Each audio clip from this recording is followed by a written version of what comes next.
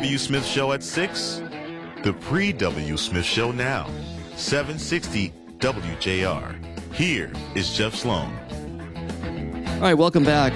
Now turning our attention to a tough story, but one that's important nonetheless. Of course, we're all concerned these days about our children's safety amidst all this ugly, ugly circumstance going on with gun violence these days. And while that threat is real and certainly concerning to parents of those kids, concerning to all of us, the reality is we've got a story that makes clear that kids are at greater risk of falling victim to gun violence in the home as opposed to outside the home. Jennifer Mascia, senior news writer at The Trace, bringing us the story. Jennifer, the home is supposed to be where you're safe. A home is a sanctuary, but kids are at more risk at home now. Tell us about what's going on here, Jennifer. Yeah, so we started looking into this after Uvalde. We wanted to see what was happening. We wanted to really judge the scope of this school shooting problem. You know, it gets a lot of attention, understandably, because kids are supposed to feel safe at school. Parents drop their kids off at school and, you know, now they're terrified. Well, it is justified. However, there is a gun violence epidemic lurking in the shadows. And it's the fact that, you know, the places where kids are supposed to feel the absolute safest, which is home, are the most dangerous. There are 3 times more children shot at home than at school over the last 5 years. So that's 866 children shot at home versus, you know, 268 at school.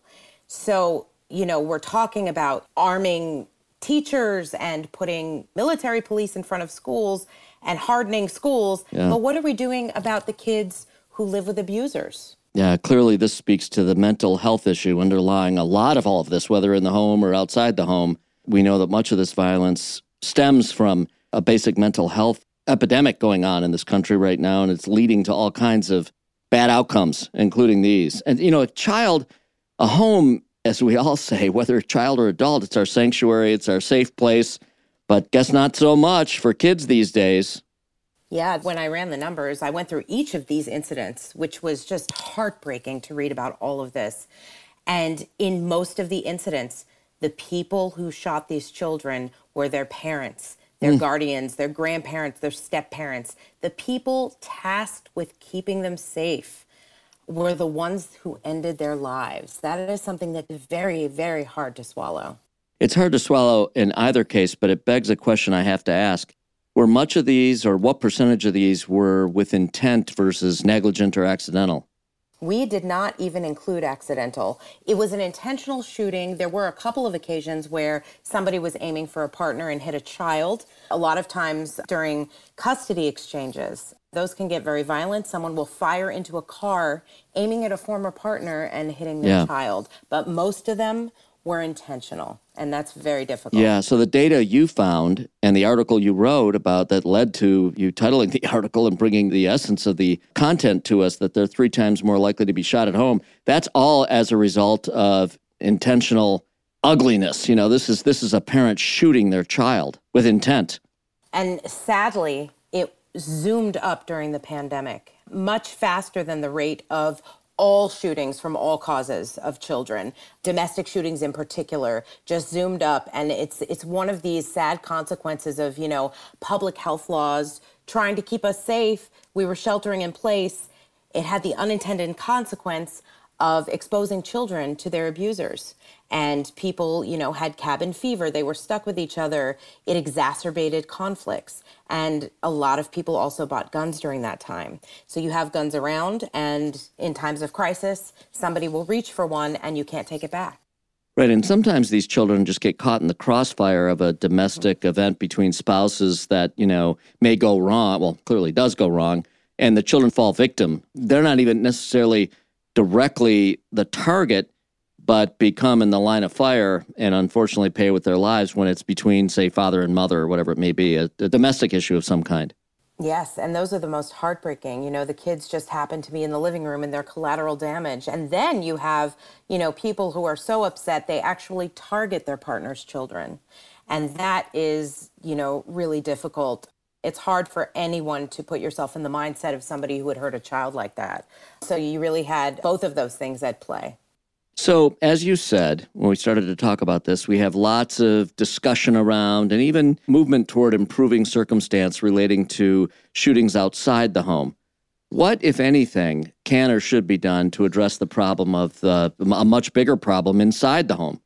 Well, it's very difficult because the states that had the most incidents had the weakest gun laws. Yeah. So really, under federal law, not every gun sale needs a background check. Right. Many states. So it's hard.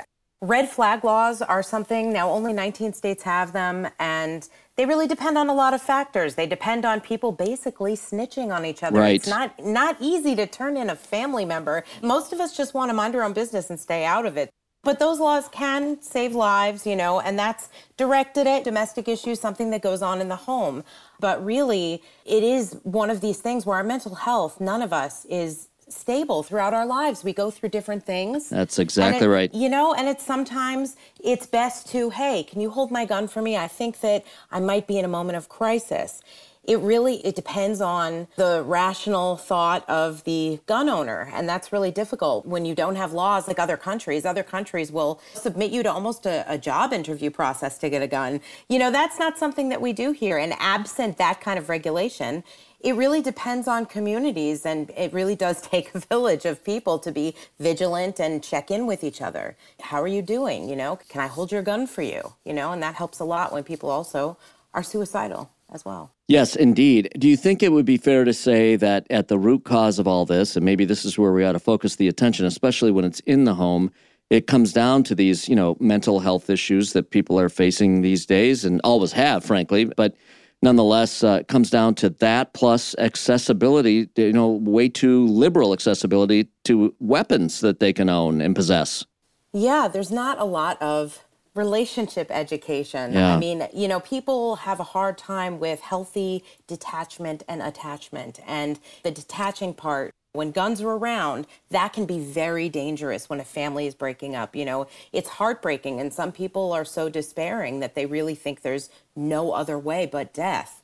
And also, very few states penalize adults for leaving guns accessible to children.